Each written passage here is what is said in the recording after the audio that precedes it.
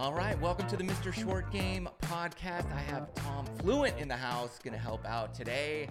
He is a awesome golfer. We spent some time on the link, so welcome.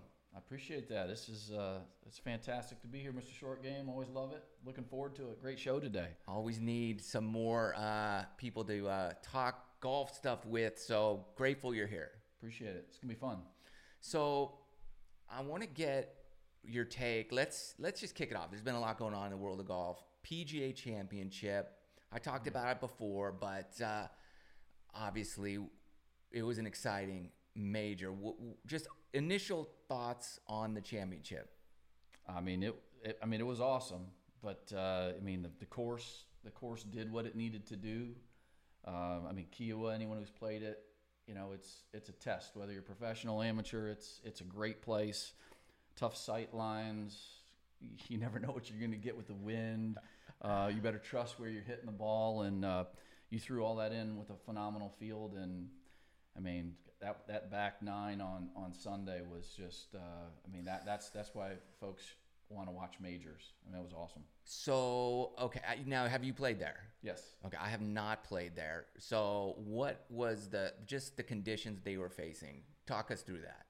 So I think, obviously the PGA was planning on more wind. Again, in my non-professional view, they kind of had it set up where, what are you going to do with the back tee boxes? Are you going to tip them all the way out and really inflict some pain, or are you going to move them up a little bit? And it seems like they set them up very fair each day. Me personally, playing there a couple of times, it's a trust factor when you're standing on a tee box, because first of all, you're at sea level. Yeah. And if you don't play there a lot, you're wondering, gosh, I'm going to hit this drive. Is there fairway over there where I'm hitting this drive, or is it going to be out in the sand, or right. in the wispy grass? I mean, it's just a beautiful place, and then the elements make it tough. So with Phil's win, we were all, it went from that Tom Watson type of feel, like, man, this guy's going to win the British Open, or Phil, Phil's going to win the PGA, to it's really gonna suck when he loses. Because we all did you think he was not gonna pull it off at any point? There were a couple of times, not just on Sunday, but Phil does Phil things, and so he's fun to root for, but you just don't know sometimes what he's gonna do, and usually it's off the tee, right? I mean, yes, his short game is phenomenal, and might be arguably the best wedge player of all time. I mean, certainly wouldn't get thrown out of any argument, but. You just had to wonder where that moment was going to come. Was it so? And for me, in my mind, it was Saturday when he's playing with Usti. Yeah. And what hole was that? And Usti hits it in the water. Yeah, I think that was 14. So I think it was 14. And then Phil snap hooks it in the water also. Yeah. And Usti's drop was borderline. He should be DQ'd. Yeah. To Phil doing legit re-tee. Yeah. That's where I thought the wheels were. He was going to fall away at that point. What was interesting, I agree, is he survived that. He actually took a super mature, non-Phil approach, really. Right. Historically. He's got the flair for the dramatic, and I just think he went with the smart play. And that might have actually been the catalyst to keep him rolling on Sunday, because he just played solid heady golf on Sunday. There really wasn't that oh my gosh, he's going to lose it at this point moment. No, I think coming in on the last few holes, again, once he got to 14, everybody's holding their breath. Yep. He gets through that, and then he had a few bad breaks. He did. Just what was it, 16, 17? Yep. Where he hits it in it perfect number, and it hits the down slope and rolls in and he gets a couple bogeys, at 16 and 17. But he hit some, again, that short game.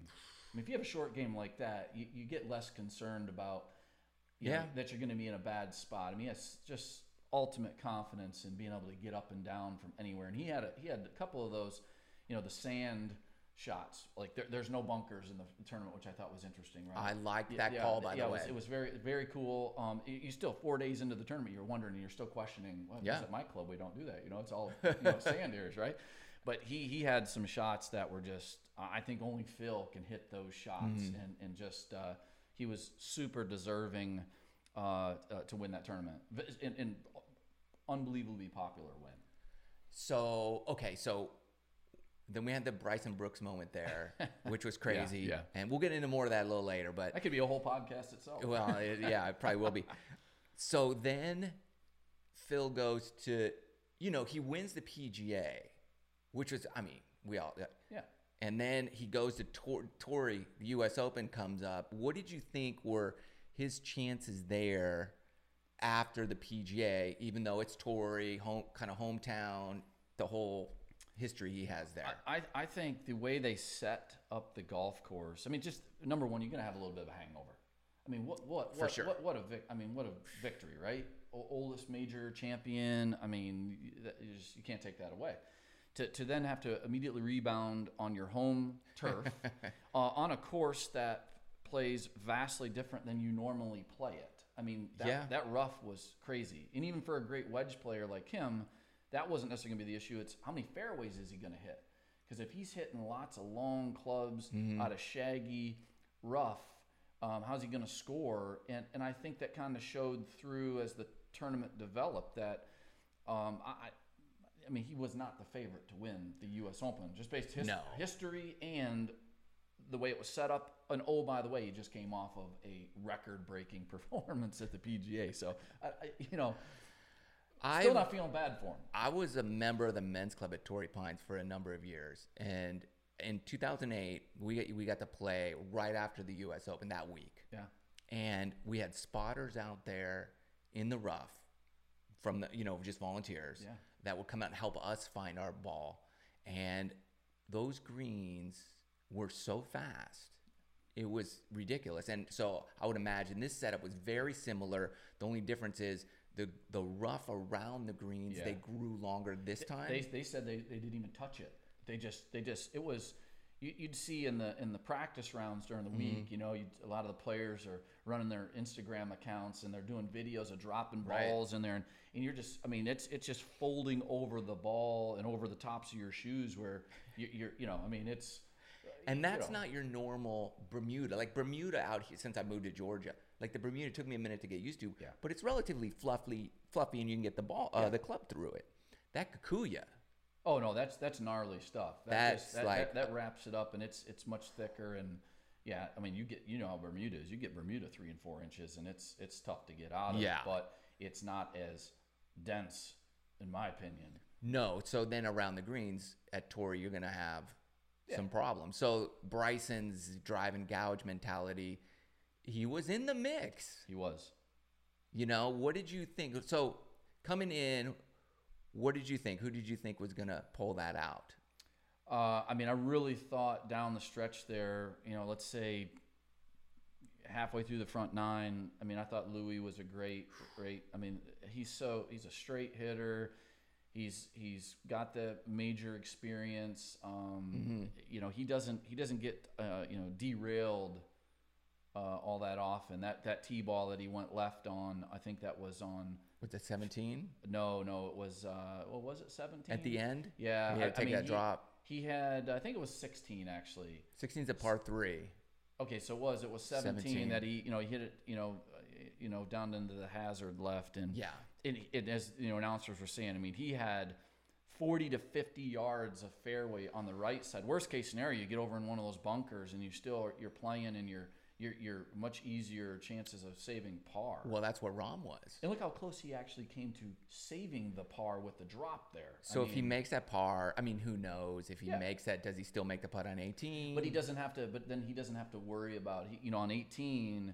When he was in the situation that I have to make eagle. And listen, there was no way he was getting that out of that lie to that tight pin over the pond. It just wasn't going to happen. But had he made par on the previous hole, he wouldn't have even been sitting there thinking about that. He would have played just the way he played. I'm going to wedge it up there. I'm going to give myself get inside of 10 feet, 12 feet, what have you, and have a roll for the tie. Which he did make birdie. Yeah, he ultimately made it. No, to your point, you don't know. Does he make it? But I think that the intensity of that moment would have been just unreal. You need a birdie to tie versus an eagle. I think at that moment, as soon as you saw where his tee ball landed in that rough over the fairway bunker, Rahm had won at that point. I think so. I know mathematically your odds are better of holding out from, let's say, 80, 90 yards than trying to get that thing on from that lie. Yeah. So he'd made the right play. I thought he was going to do the old Phil and Bones, walk dance. It off, take the flag out. And Have his caddy pull the flag. That's not his style, though. That's not his style. No. It would have been fun. That would have been fun. Yeah, I also thought coming in, I thought Usti was going to clean up. I was rooting for Rahm because of what happened to him at the Memorial. Which I thought was just a horrible handling of the whole situation. But to his credit, he's early on. I mean, he's still young in his career, but he's got a temper, he's got a flair. I'm not gonna say that's bad at all. I mean, he's very passionate about the game, and he's very into what he's doing, which certainly is fueling him. But he earned that. I mean, he earned that. He played solid, continuing a stretch of pretty solid golf for him, I'd say, and maybe that's a little sweet redemption for what happened at the Memorial. And I thought his interview, I thought he gave a great interview afterwards. He's really put it in perspective. Yeah, he's a solid dude. So my question here, if he wins, let's say nothing happens at the Memorial, he wins that tournament, does he still win the U.S. Open? Or do you think, because, typically after a win, you have a little lull, you don't win and win. It's a little, so when we were just saying Phil wins at the PGA, right? Oldest, major champion ever. Much tougher test at Kiowa for the week than it was at Memorial. So, winning at Jack's Place is, it's a good event. It's a great event, right? Yeah. But it's not a major. And I think Rahm winning that doesn't change his preparation for the U.S. Open. Again, Torrey's a very special place for him. He went through all of the reasons why, so he was going to be jacked up to play anyway, and very focused. So I don't think it changes. I think it just added a couple more, highlights or notes to the interviews that, hey, I had this happen. I believe in karma. I stayed focused. I didn't do the blame game. It is what it is. I really thought he really conducted himself, very professionally, said the right things, and, he's a pretty popular, champion. Oh, yeah. And I was super pumped. You and I know just locally here at the clubs we play at, there are a lot of Rahm fans. They love Ramo. Rambo, I mean, they love him. he's a good dude. It's going to be interesting to see him at the Ryder Cup coming up at Whistling Straits. Can you see like a Rahm and an Ian Poulter pairing? I would love that. That would be. Is Poulter going to make the team? He's playing some good golf. I would pick him. I don't see how he's not a captain's pick at a minimum. I'd pick him. Does Phil make the team? I think Phil's on that team. Because you look at the Ryder Cup points, he's with his major, he's still way down the list. I don't see how he's left off that team. I know. I would not take the money that he's left off that team. See, at the end of the day, it's a television show. I don't care what anybody says. You're in it for ratings. Why would you not put Phil? He can go out there. He doesn't have to play every match. No. You play him the minimum matches, but he's there in the team room. You need that. You're going to need him with the other drama we got going, right? Okay. So you're going to need him there. That brings us up. This is going to be interesting because you got Bryson and Brooks. So we saw the video at Kiowa where Brooks is just shaking his head like, oh, I hate that guy, right? Yeah. And then, all the internet craziness that happens after that. Then you have at Torrey, did you see Bryson running behind Brooks and waving? And Brooks, he said, so there is a feud, something happened between these guys. All Brooks is really saying about it is we agreed on something Yeah. to do so, and then he backed out of it. So forget that guy. Like, he's basically dead to me. Yeah. There's so many opinions about this whole thing. Listen, I would say initially, at first, it's kind of fun. It's kind of funny.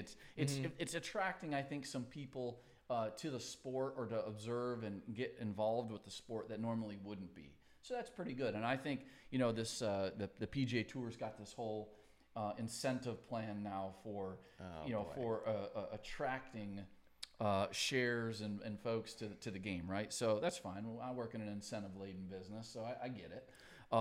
So you think maybe this is a little WWE man-made? You mean Vince McMahon could be behind all of this? He could be orchestrating this right now. If I'm on the PGA Tour and there's how much? 40 million? How much? I think it's a $40 million kind of bonus pool. A $40 million pool. I might hire some PR or talk to Vince McMahon personally and say, hey, what can we do? Yeah.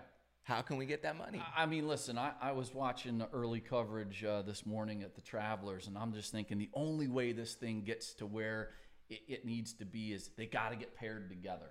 We've got to get them paired together. It doesn't even matter the event.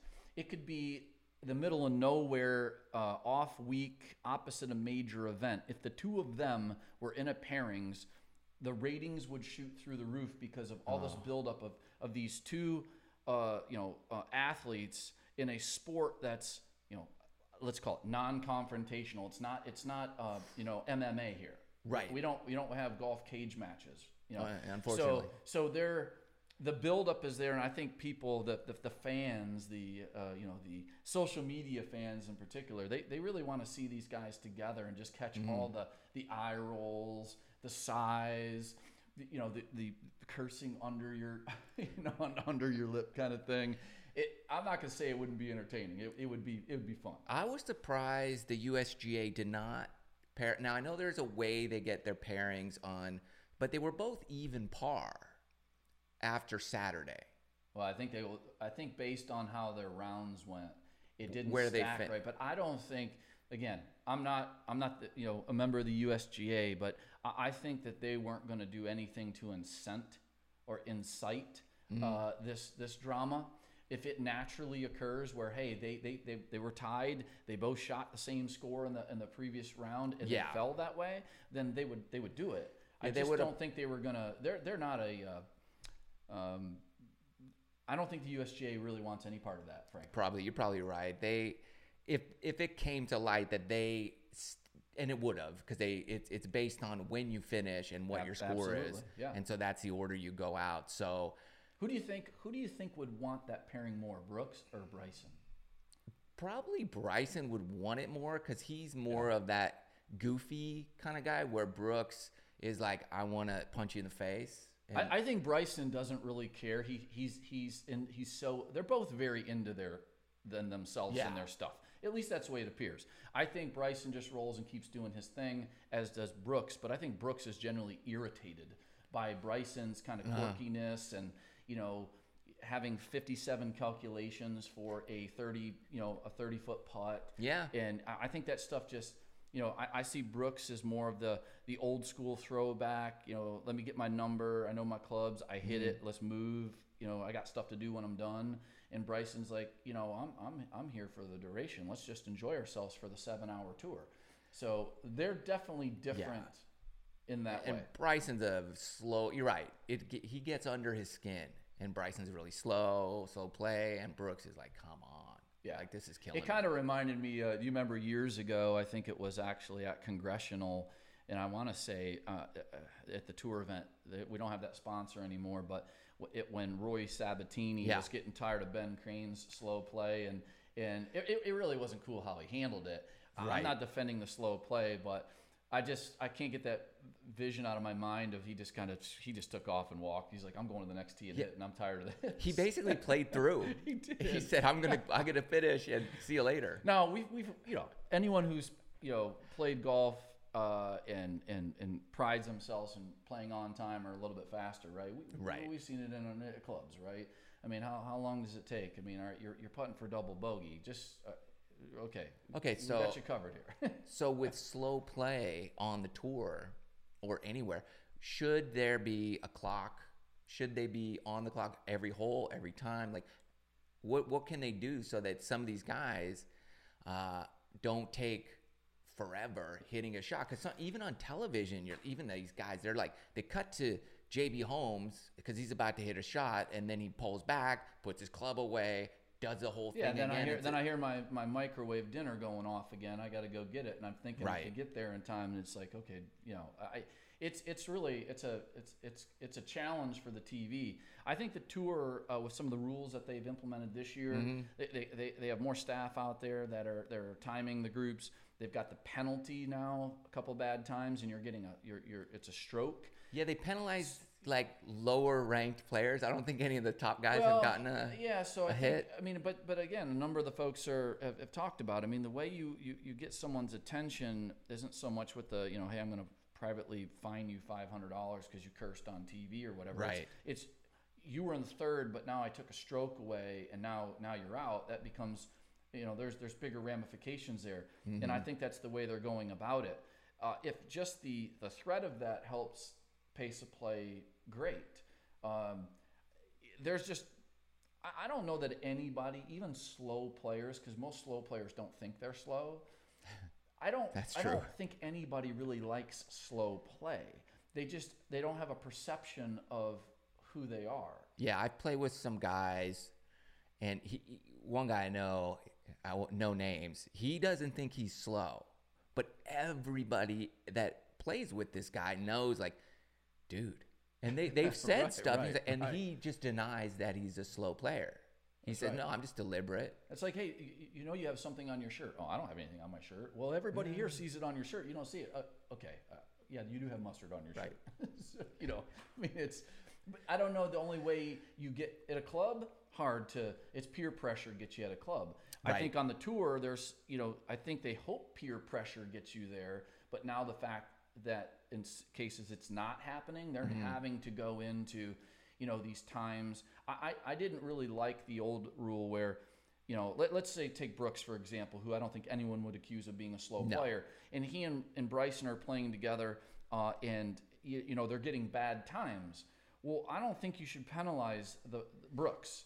I think in that, the old rule was your whole group is on the clock. Right. Well, that goes back to Rory Sabatini's move is, okay, I'm not able to get, maybe in that case, Ben Crane to play faster, but I'm not going to get penalized because of him. Can't keep up. I can go keep up. So he took off. Yeah. So I know it's a little bit more intricate of an issue, but we experience that professional level, amateur level, your local club level. It's a problem. They've done it. I think they did it recently on the LPGA. They gave them the scorecard with what they call a time par on it, which they do in junior tournaments. Yeah. And so it says what time, and in a lot of these junior tournaments that my kids have played in over the years, every, let's say 6 holes, there's somebody sitting at the back of the green, and they'll give them like a card, like, hey, your group's behind. Yep. You need to pick up the pace. Yeah. Or next checkpoint, they're going to add a stroke to everybody's score. Start moving along a little quicker. So then they start speeding up, and you could tell. And then they do this, I forgot what they call it, but it's like a 2x2 where, they're playing in foursome. So after 2 people are done putting, they go tee off while the other 2 are still putting. But you always have to have 2x2 or whatever they call it. So they can't do that on the PGA Tour, but I think they put the individual player on the clock. But don't you think, again, a lot of this stuff develops as you're younger? I mean, at our clubs, we see, I love aim point. I've used aim point now for a couple of years. I don't take all day doing it. You're kind of building, you're doing your thing as other folks are doing their thing, so you're ready to go. Yeah. But I've seen a lot of the juniors we play with. It's going to rain by the time they get done doing their stuff, and that starts with the instruction. It's you can do these things in the context of the time to play, the time allotted, and it's a learned behavior, I believe. Well, I've seen parents teaching kids at 5, 6, 7 years old, you need to step off your putts. So they literally march from their ball to the hole and back, and I'm like, okay, and then whatever. So you mean parenting matters? Just a little, just a little bit. I'm like, I've even seen people range finder their putts. Yeah. And so I'm like, that's taken every bit of feel out of the game. Yeah. And delaying it. So you're right. It is a trained, learned thing. Well, bring it all the way back. Brooks probably wasn't the kid growing up that was doing any of that.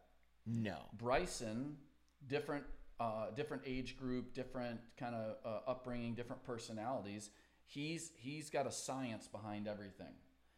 Brooks, field player. I think Bryson gets the technical feeling of everything. You see how he practices his practice swings with his different yardages. He knows, man, my arm swing goes exactly here. Yeah. And that's the 91.5 yard wedge. He's a very exacting person, and he takes a lot of time to do it. So right, it's interesting. So, okay, just to put an end to the Bryson Brooks fiasco, is that good or bad for golf? I think it's good for golf for now. For now.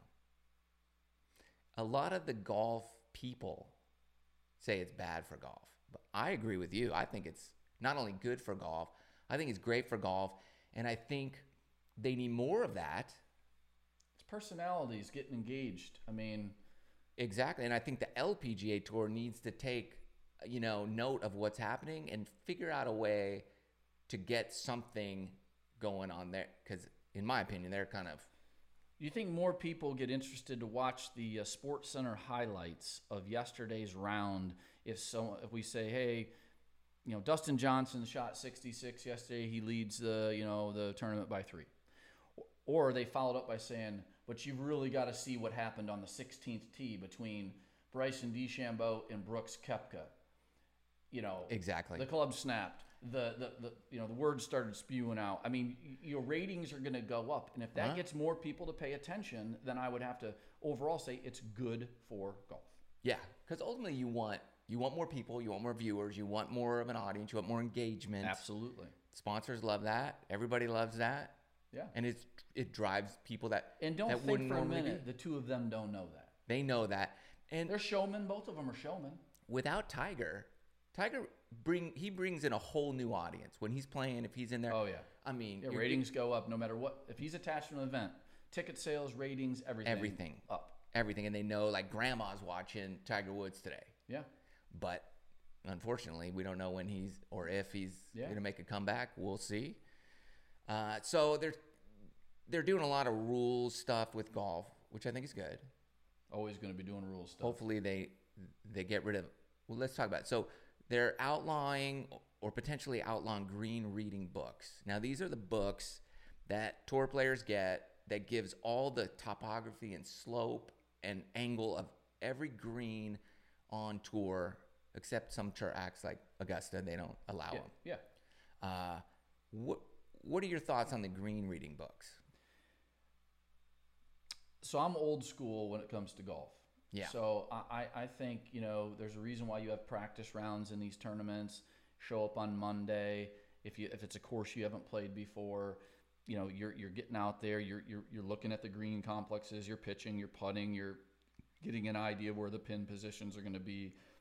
Generally, I mean, I think at that level, players need to know how to read greens.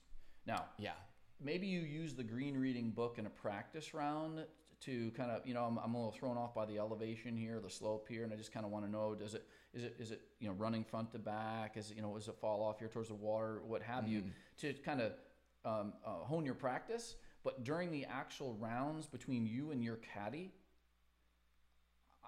I'm okay with no green reading books. Yeah, I don't think they should be allowed at all. I mean, there's a skill in reading a green. It's part of the process. You have to be, and there's two of you.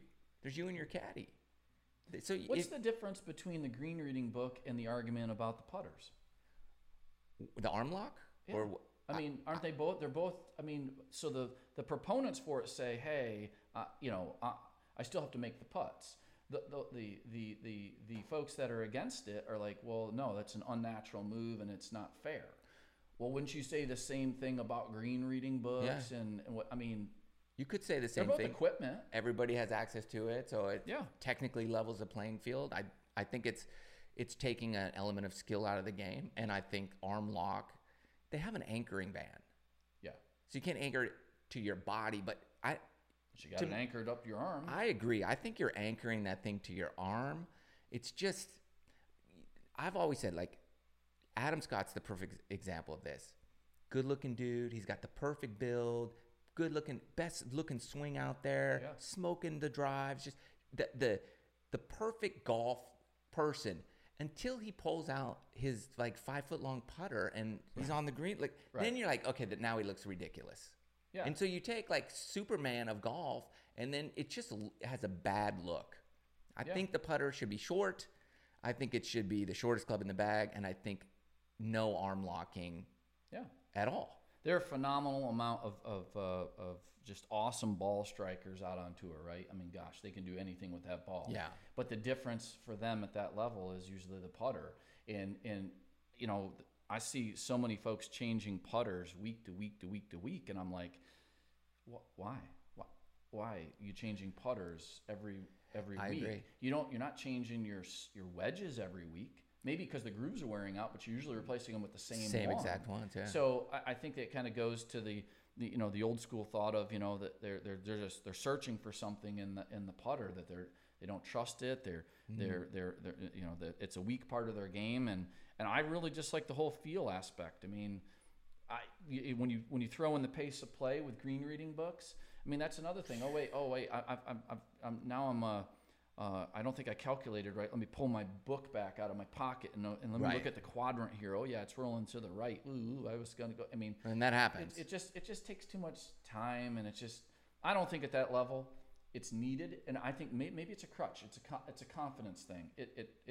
I get to rely on it, whereas, you know, maybe some of these folks would be better if they took those away and they started relying on their instincts more. I've always thought, I mean, you're right. Putting is confidence. If you don't have confidence, you're doomed. I always thought, and I told myself for years, this is the putter. I'm never going to get a new one. And then I would just trick my mind so it would believe the fact that it doesn't matter what happens. You're stuck with me. We're together for life. And like Tiger kind of did that with his Scotty Newport putter. Like and then he switched, but he's back to it. Yep. And I would always say, man, he's not changing his grip. He still has a ping grip on there. Yeah. Why not get a Scotty? Like, they make other grips that are exactly the same. He got his feel, and that's what he grew up with. But he still says ping on his. Yeah, he just colors over it. Yeah. You know, well, I think there's some. You know, we all probably have fallen a little bit one time or another, and we got to get the new shiny piece of equipment, and wow, you know, this guy has it, so it's got to be really good. Listen, I've done that myself. Me too. Myself out, but you know what? I kind of always migrate back to. I never get rid of the one that I know is really the one. Maybe I goof off for a couple of rounds trying something else, and I'm like, you know what? No. Let me put this back in, because this is the one I need. It's me. Right. I got to figure it out. Okay. Well, yeah, there's a lot of I even think you got to take the line. Like, you shouldn't be able to add an alignment line on your golf ball. I use it sometimes. I use it a lot now. But I think, again, it's an alignment aid. Absolutely. Well, again, most of the balls are manufactured now with the built-in one, you know. So if you're not even darkening it or adding, they're putting it there. There's enough markings on the ball that you can line it up appropriately without adding anything on there. The question is, what's coming? So these alignment aids, what's coming? Like, are they going to put a level embedded in my putter so I can tell if it's level or some type of visual you must level? Be talking about the putter that stands on its own. Well, they have that. I don't know if that's legal or not. But at some point, they're going to have so many calculations. Like, you're going to be able to look at your putter, and it's going to have some type of reflection on it to tell you if you're lined up where you think you're lined up. Listen, I think that all maybe it makes it easier or more attractive to a certain set of folks that struggle with golf, or hey, I can't play because I can't do this or that. And if that gets an amateur into playing every once in a while or liking the game, great. But at a professional level, there's just the more skill and human element needed is where it should stay. I agree. And that's the true test. So if you automate things or make it easy, super easy, I just don't. I mean, you look at other sports, right? Well, you know, it's again, I think they're professional level should always be the purest level there is. Well, right now that's the most impure. Well, there you go. Who knows? I think what will happen is somebody will come around at some point over the next 10 years, dominate, and they'll be, whatever they do, that will be the next wave. Like Bryson came and he was one length and irons and the grips. Now, if he were winning every major, everybody would be doing that. Oh, sure. But he's not, so good, because I don't like one length irons. You know, there's so many choices out there too. I think that's one of the other things that's really cool about golf is it isn't one size fits all, but we do need to put some parameters around the sizes. I agree. Oh yeah, there's got to be a lot of parameters, but who knows what they're going to do. Yep. So okay, we're going to get into some training aids for our swing. Okay. But first, let's just quickly touch base. The Masters rumor has it. Rumor and photos have it. Go look on the internet for what's happening over there. It's not your typical, hey, we're just fixing the sub-air system this year. There's some major construction going on some of these holes. They've got that. You know, you can look at the Google Earth photos that are out there, and you know, I don't think it takes a genius to figure out that they're extending some holes. I think 15. It looks like they're trying to back that tee up further towards the number 10 tee box. Okay. So again, why? Because probably don't want to have guys hitting 7 and 8 irons is their second shot into 15. So how much are they adding, do you think, to the 15th? I mean, I'm not an expert, but it looks like another 40 to 50 yards push back there, and that makes it actually a little bit uphill off the tee.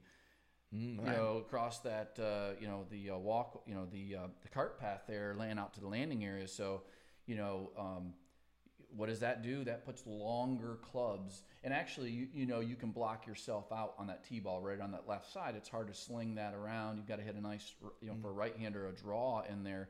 You're not going to want to take on that water if you're sitting too far back. So 240 back there, 250. Yeah, versus I mean, there's a lot of guys pulling 7s and 8 irons in on second shots there, stopping those on a dime.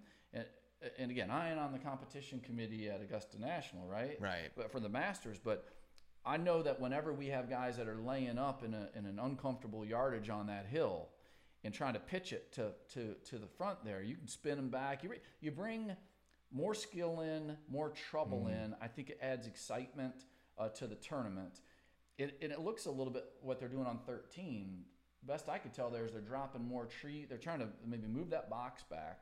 Now, would they have to, I think it's 13, would they have to buy property from that other golf course? That They already did that. That was already done. So they might have to reconfigure a hole on that course. Already been done.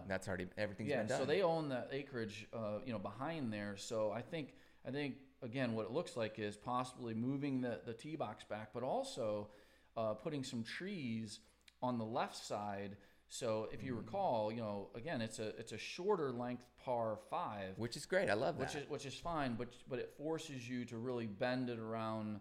And then again, you're like 15. You have short irons in, and not really struggling with raised creeks. So if you put more trees on the left there, it forces you to play out more to the right, which I think adds another element of.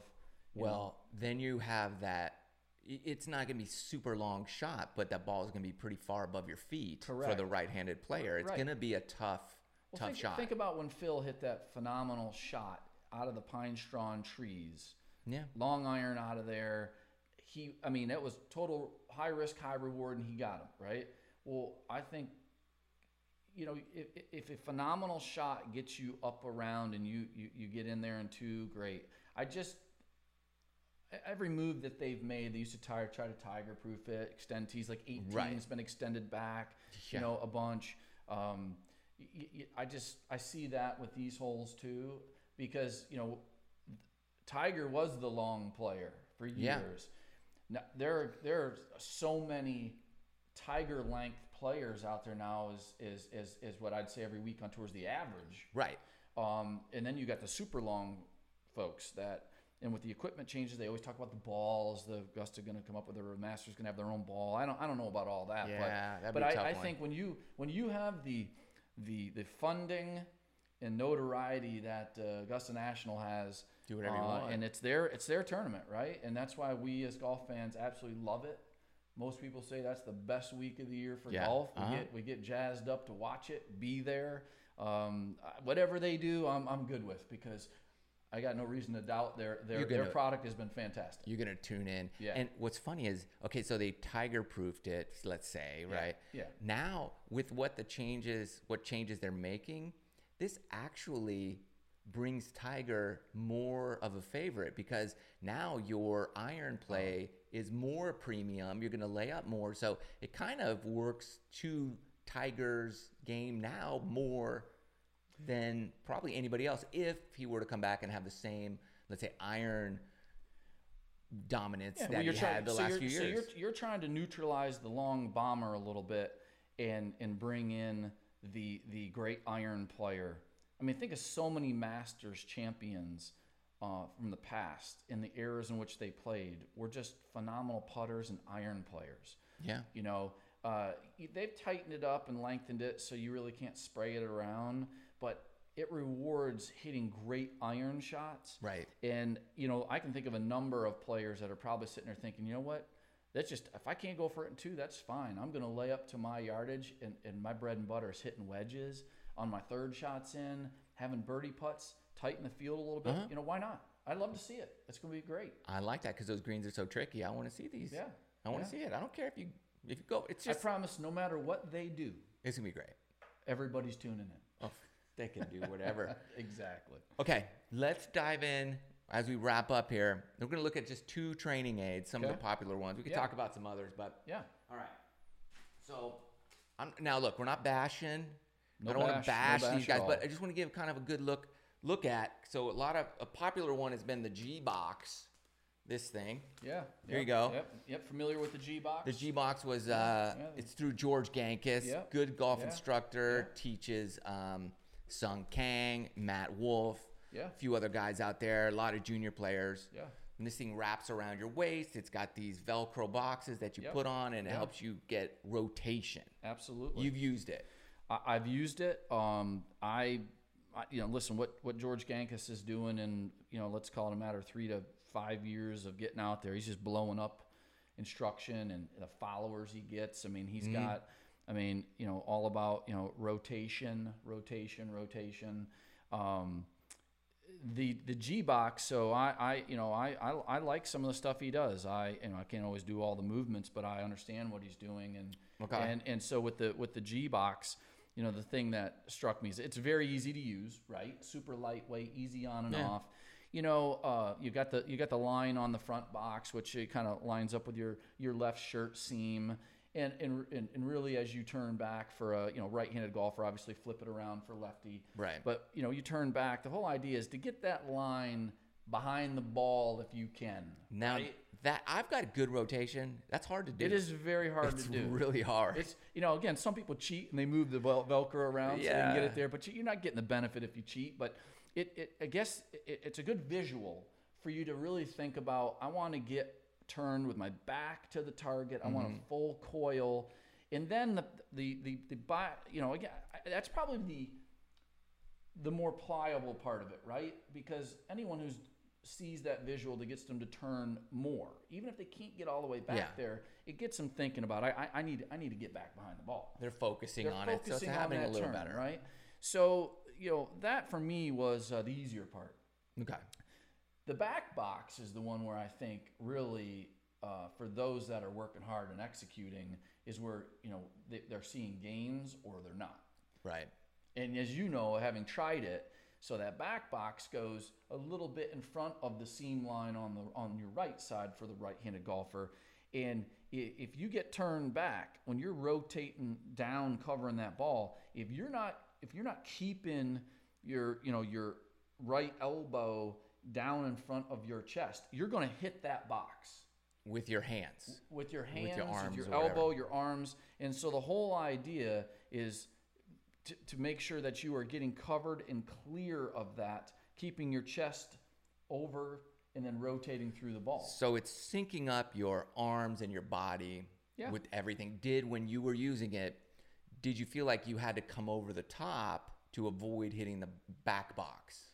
Yeah, so when I first started, I'm a little bit more of a steeper plane swinger. Okay. I've never been really a one plane guy. It looks beautiful, but it's tough for me to do. So taller players, it's harder. It's tougher for me. So what I started doing is it just made sure that I was, as I like to say, getting up the wall on the backswing more with my lead arm as I'm rotating, and making sure as I'm dropping down, I'm not getting stuck behind me, and I'm keeping my arms in that club head in front of my chest. Yeah. And having that box there, just that visual knowing I don't want to hit that box. So good reminder. It's a reminder for me to make sure I get it drop down in front of me and clear through, versus I clear that lower body and I get stuck behind me. And that's really what I took away from it. I like that. Okay. I mean, I like it. I think you look strange going to the range putting that on. I think a lot of people struggle with that. So at home, I found you can when you're working out really hard, you can have a couple beverages on either side. They there you sit go. Nicely there in between. So it had that dual purpose. Yeah, you got a place to set your beer. That's right. But I like it. I wanted the boxes to have a place where I can attach something else to it to kind of stick it out like just another Velcro ball or a point, so I could see it more in my swing, I think. But for the first iteration of this thing, I liked it. I think it's sophisticated yet simple.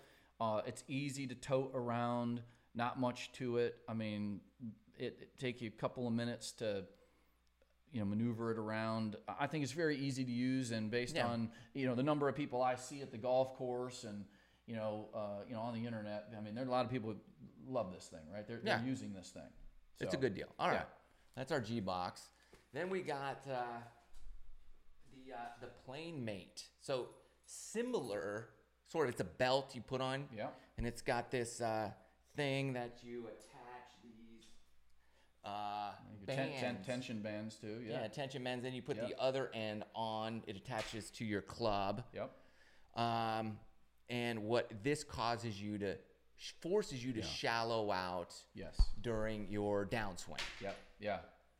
So you've also used this. So interesting. I actually so I have both of these products, and I got this one first. So I probably got this one. This came out I think about a year or so before the G box did. And what I noticed, watching the video, looking at this, I was like, wow, who doesn't want to shallow out a little bit? That drop right into the slot. Yeah, it looks good. Some power. I mean, the video, it looks really good. If I could just have that swing, it'd be fantastic. I don't have that swing, but so when I got this though, pretty easy to use.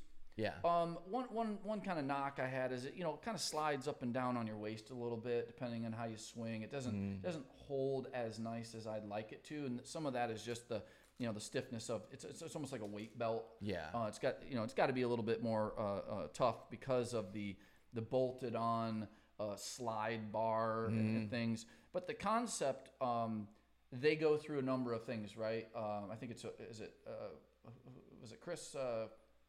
It's not Chris Como that does that, but this thing? Yeah, that came out with this. David. There was two guys. Yeah, two guys. Couple guys. But so what I found most helpful with this wasn't really on the full swing. It was on those pitches, like with your wedges, is really dialing in your pivot. The pivot was it would keep me together enough where that 30, 60, 75-yard wedge shot where you're keeping your hands in front of your chest. Nice, some people do it. They connect their towel or they put gloves under their arms to just that nice pivot. Yeah, I like that. And pivot through. And this was good for that, especially doing the different tensions, because you really start feeling the connection. If you don't stay connected, that band is pulling your club head all around. So I found some benefits there. I don't use it much anymore, but it kind of ingrained the move, the simple move. Take the hands out so much.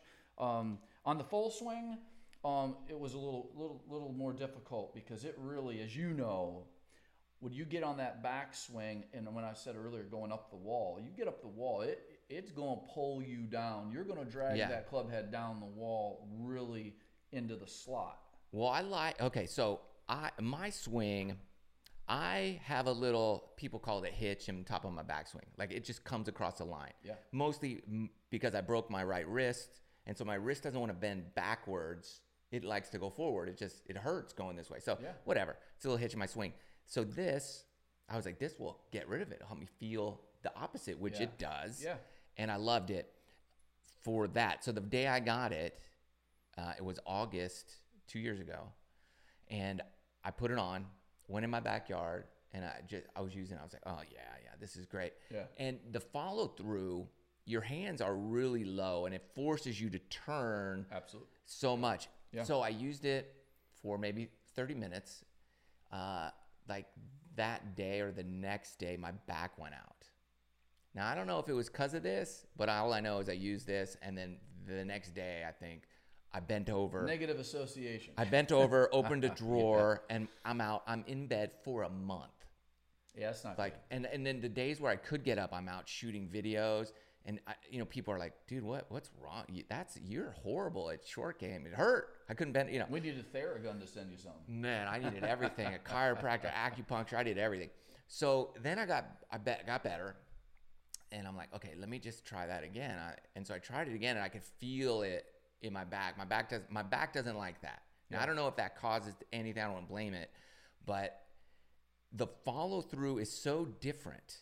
The backswing wasn't so much. The follow through was so different. I think my muscles just weren't ready for it. Well, but when you think about it, so when this is on, when you have the belt on and you've got the slide, again, for the right hander, there's slide bars on the right, and you've got that tension band on there connected to your club, it's forcing your lower back muscles are going to get engaged because that pivot's tight. I mean, I think that's really tight. So when you watch the videos and you look at it, the concept, I totally get the concept and what it's trying to fix. May not work for everybody, right? Depending on how they use it. For me, like I said, I get done using it and then I take the bands off and I feel like, oh my gosh, I'm making kind of a different move. Mm-hmm. Maybe felt a little unnatural for me. So what I try to take away from it is, and every time I see a training aid, what can I take away that works for me? Yeah. And it really was, okay, there's some good connectivity messages with this. But it may not be for me, right? Yeah. And the other thing is, I think a lot of these training aids, like this, are, if you're a taller person, I don't think every one of these training aids is built for the same height person. Yeah, good point. So for a taller person, I can see them maybe struggling a little more unless they develop different bands for height. So that might be a suggestion that relieves some of that. It might almost felt a little bit too much tension for me. Mm-hmm. Being 6'3", it was just a little bit different. Yeah, for sure. But yeah, I know when I was going back, you're getting some tension. So when I took the resistance band off, my club immediately flew away from me. And then so I had this crazy move on the backswing. I'd like the downswing piece, but the backswing was weird. It just yanks it just kind of gives you that figure 8 move in that backswing. Yeah. That head is just going to drop down. So, hey, let's the adventure of and the journey of finding that golf swing, right? It is an adventure. Aids. My favorite training aid to this day still is just this rubber, like dodgeball, this little rubber ball that I put between my arms, and I use it. That's my most go-to training aid. I use it, have it in another room. I use it every day just to feel, and I could feel just by rotating that ball, my forearms, that the same thing. Yeah. As that. That's just for me, but that's for me. That's what works for my swing. Yeah. But my swing's flatter than your swing probably because you're tall. So I think I used to. I mean, I still have it occasionally if I want to kind of get loose and stretch out. I like the Orange Whip. That was a good one for just kind of stretching out, feeling a little bit of lag, a a little bit, again, no one's ever accused me of falling asleep in my backswing. My transition has always been my Achilles heel. And when I have a video on transition coming out tomorrow. I will be subscribing to that one. But I like the Orange Whip is good. And hey, I like the old Medicus. It used to teach me, better tempo, trying to stay on plane. Don't break that club down. I like that one. So I love that. I love the Medicus. The only problem I had with the Medicus, you really have to start rotating that toe open to keep it from breaking. Yeah. Whereas today you're taught to keep that club face shut. Correct. And that Medicus would break down every time. Yeah. Well, then, or you have buddies that they turn the screw a little bit tighter so it won't break down. And they say, "Look at me, I can do this." I got the Medicus. Yeah, It doesn't ever break. But I like that. I used to have one. They had the single hinge, and they came out with like a double hinged one. Yeah. And I was a big Davis Love. He had that, and Marco Mira. They were big proponents of that. You can't go wrong with those. Well, guys. I don't. They didn't really need those training aids. I mean, so. Yeah, I know, it's funny. They get the best golfers in the world. But if you thought you could swing like that, it was good for sales. Yeah, they got a good cut. Well, Tom, good having you on Appreciate the podcast today. Yeah, a lot of fun being here. I think next time we'll talk about the upcoming, or maybe it will have just occurred, Open Championship. Yep. Yeah. We'll Looking forward to that back after skipping last year. I know, right? And we'll have Ryder Cup to talk about. That's coming up. We might even have a Bryson Brooks pairing somewhere in there to talk about. Yeah. It's gonna happen. It's gonna happen. And I think we need to talk about the Premier Golf League coming up. Yeah, that's a good one. That's getting more exciting. That's building a little steam there. Yeah. So a lot to talk about. Thanks for being part of the podcast. Fantastic. Yeah, great to be today. here. And love you guys. We'll see you next time.